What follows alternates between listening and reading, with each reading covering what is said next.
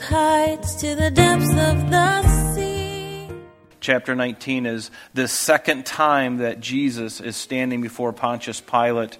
And notice what it says. So then Pilate took Jesus and scourged him, and the soldiers twisted a crown of thorns and put it on his head, and they put on him a purple robe. Then they said, "Hail, King of the Jews!" And they struck him with their hands. Unique in a song that it sings, all exclaiming, indescribable, uncontainable. You place the stars in the sky and you know them by name. You are amazing, God. Welcome, everyone. You're listening to Truth in Christ Radio, a Bible teaching radio ministry of Calvary Chapel of Rochester with senior pastor and teacher Rob Kellogg. Amazing God.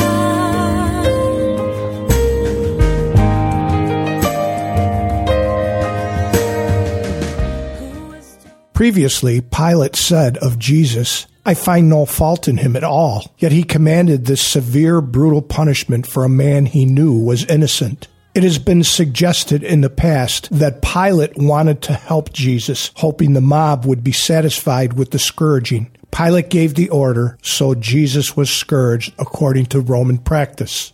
The blows came from a whip with many leather strands, each having sharp pieces of bone or metal at the ends. It reduced the back to a raw flesh, and it was not unusual for a criminal to die from a scourging, even before crucifixion. Now let's join Pastor Rob with today's lesson.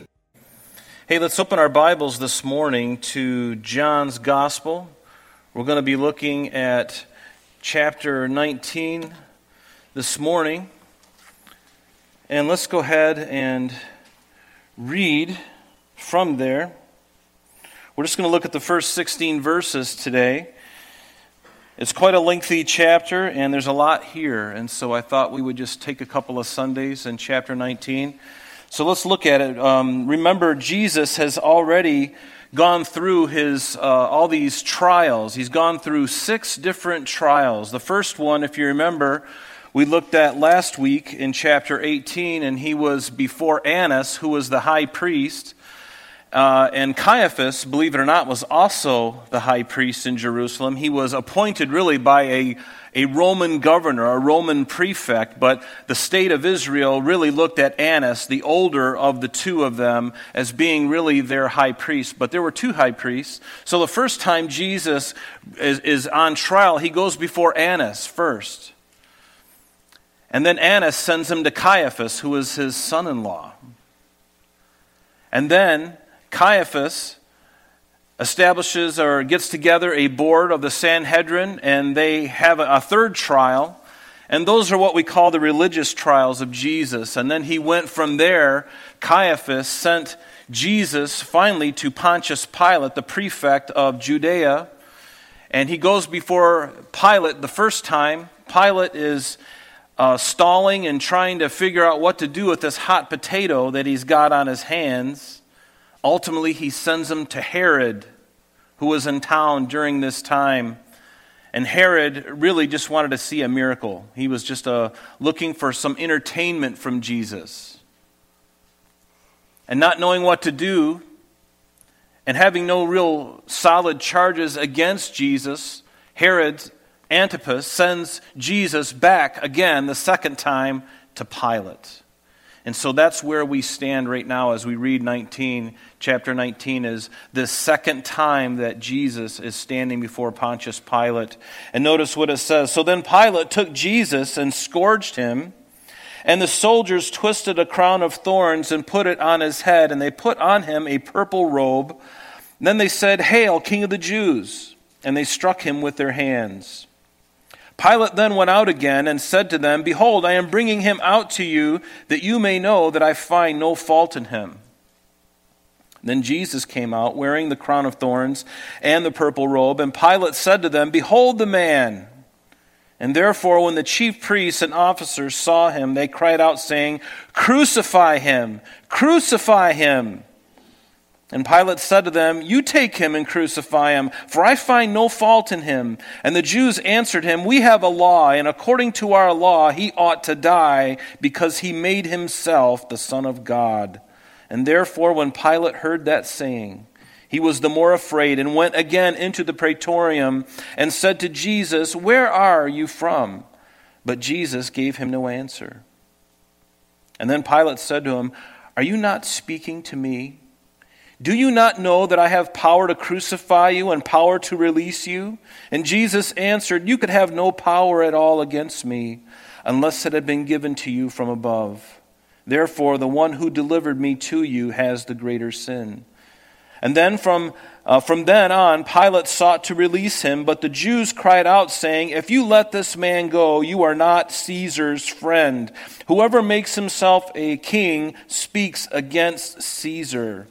And when Pilate therefore heard that saying, he brought Jesus out and sat down at the judgment seat in a place that is called the Pavement, but in Hebrew, Gabbatha. Now it was the preparation day of the Passover at about the 6th hour. And he said to the Jews, "Behold your king."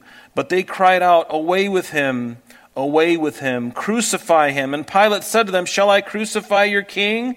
And the chief priests answered, "We have no king but Caesar." Let me read that again. The chief priests answered, "We have no king but Caesar." And then he delivered him to them to be crucified. And then they took Jesus and they led him away. They led him away. Interesting events happening in the life of Jesus, wouldn't you say? The very King of the universe now standing and under trial against everything that he stands for, everything that he came for.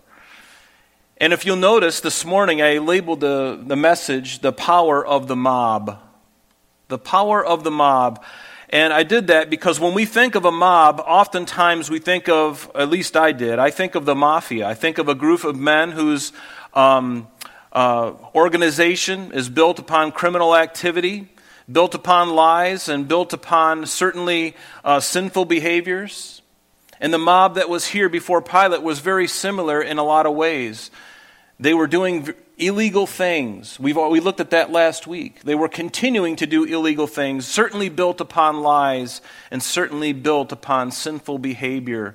But the mob at Jesus' trial, the people were made up, this mob was made up of ordinary citizens along with the Jewish religious leaders, chief priests, officers who were stirring up the crowd against Jesus. You'd think that it would be the religious leaders that would have been the ones pointing everyone to Jesus, but rather they're trying to stir up the crowd to be against Jesus. Talk about the mob.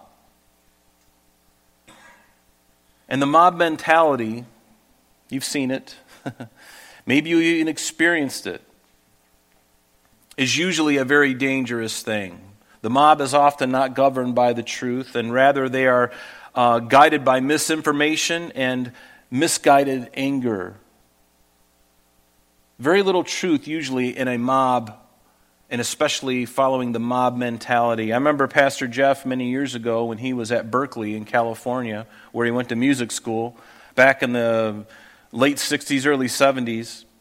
I think that was when he went. He mentioned about a crowd that had gathered, and he kind of got caught up into the crowd. And I think it was him that he was in the crowd there, and he asked the people, "What are you guys all angry about?" And they really didn't know. They really didn't have really good solid facts about what they were doing. They were just a generation that were angry and just wanting to resist. It was just the age of Aquarius, I guess.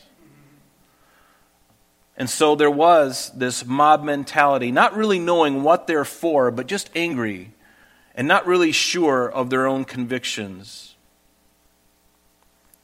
But very often people get part of that and they get swept up in it and they don't know. But the mob at Jesus' trial was not interested in truth. They had already made up their minds concerning Christ. They would rather have a robber and a murderer exonerated and his crimes rather than Jesus Christ, the Messiah, God in the flesh. And with this mob, these religious leaders who had so much power over the people, their power, their influence, they led that mob against Jesus. And they even put fear in the heart of Pilate, who at that time illegally gave a guiltless man over to the mob to be crucified. A guiltless man. Why would you give a man who has not been found guilty over to a mob that wants to kill him? When you are the one who is in power? That's like the tail wagging the dog, isn't it? But the religious leaders were manipulating not only the crowd, but they were also manipulating this Pontius Pilate. And you may think to yourself, but wait, I thought that this was the kind of thing that only happens in our day. No, it happened, and it happens from time immemorial. These things have been going on. It's been going on for millennia. Solomon said it best when he said this. He said, that which has been is what will be. And that which is done is what will be done. And there is nothing new under the sun. Is there anything of which it has been said, see, this is new? It has already been in ancient times before us. There is no remembrance of former things, nor will there be any remembrance of things that are to come, but those who will come after them, or by those, who come after them. Isn't that interesting? We don't really learn. We're not really listening to the past, and even the stuff that's yet future to us, there's coming a time when people will look back on the future that is ahead of us. They'll look back on that and scratch their head, and they'll forget all about it. I think it was George Santayana. He was a Spanish poet, philosopher, and a novelist. He was purported to say, those who cannot remember the past are condemned to repeat it. And I believe that's true. And we see that even today. In our country, we need to remember what this country was founded on, because, folks, it's being eroded. And 2 years ago, when COVID began, and I'm not going to spend any time on this, and you know it because we've all lived through it. Never forget what happened, because we are full steam ahead to eroding this country, and the leaders of this country are doing it. Turn with me to Acts chapter 19. This whole idea of the mob, we saw in Ephesus. Paul, during his third missionary journey,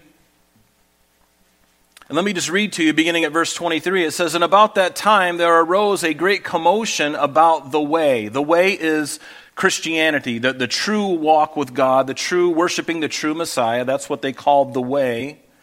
For a certain man named Demetrius, a silversmith, who made silver shrines of Diana, brought no small profit to the craftsmen. He called them together with the workers of similar occupation and said, men, you know that we have our prosperity by this trade. Moreover, you see and hear that not only in Ephesus, but throughout almost all of Asia, this Paul has persuaded and turned away many people, saying that they are not gods, which are made with hands. And so not only is this trade of ours in danger of falling into disrepute, but also the temple of the great goddess Diana.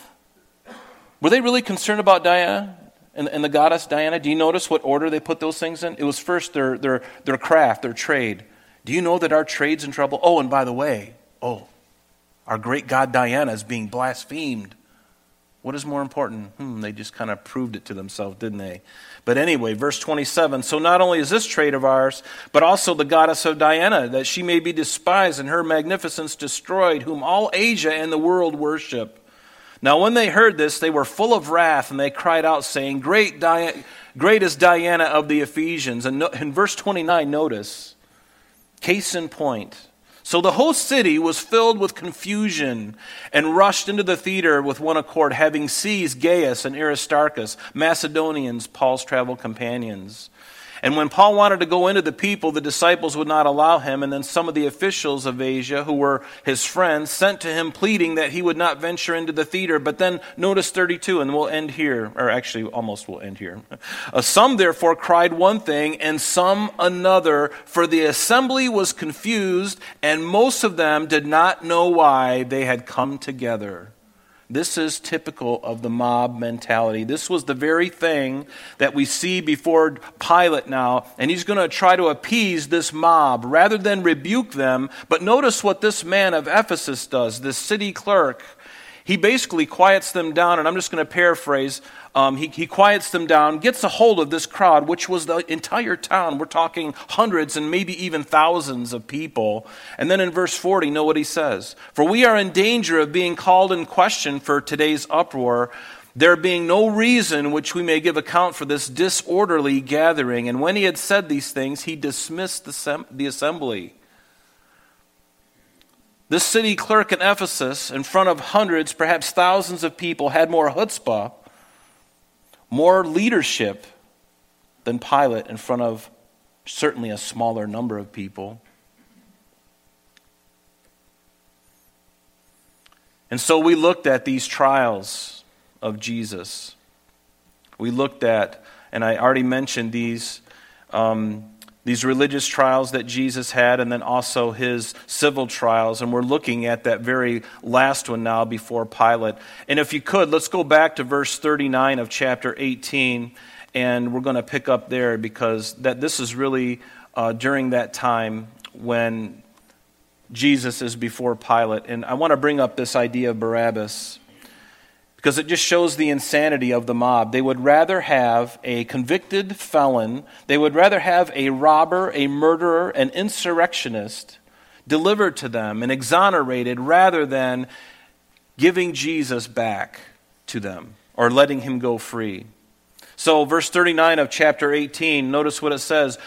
Pilate speaking to the mob, he says, but you have a custom that I should release someone to you at the Passover. Do you therefore want me to release to you the king of the Jews? And they all cried out again, saying, not this man, but Barabbas. Now Barabbas was a robber.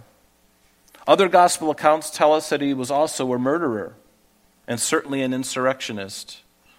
So they chose, and again, it makes no sense, does it? There were no charges formally brought up to Jesus, but this guy who really was caught and certainly was a murderer, certainly was a robber, him they let go. This insanity that you see here in this gospel account is no different than the insanity that we're seeing in our country today. Solomon said it right. There's nothing new under the sun. Nothing new under the sun. And these men were dominated by the flesh. They were dominated by the flesh. Let's look at verse 1 now. So then Pilate took Jesus and scourged him. Now, I want to give a warning for young eyes and for tender consciences for the next few slides, because I'm going to be showing you a few diagrams, which may not be shocking to you, but I just want to be sensitive to those, if there's anybody with family with kids, because I'm going to show you a few things about this scourging that Jesus went through, and I'm going to read to you a few excerpts that may alarm you. So let's look at this. So Pilate took Jesus and scourged him,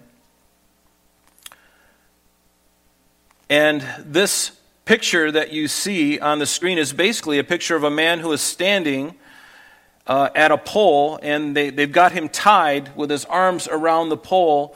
And this actually came from a journal of the American Medical Association back in 1986, an article called On the Physical Death of Jesus Christ by William Edwards. It's a really fantastic article. In fact, all the graphics that I'm going to show you are from that article, which I do have if you ever want it.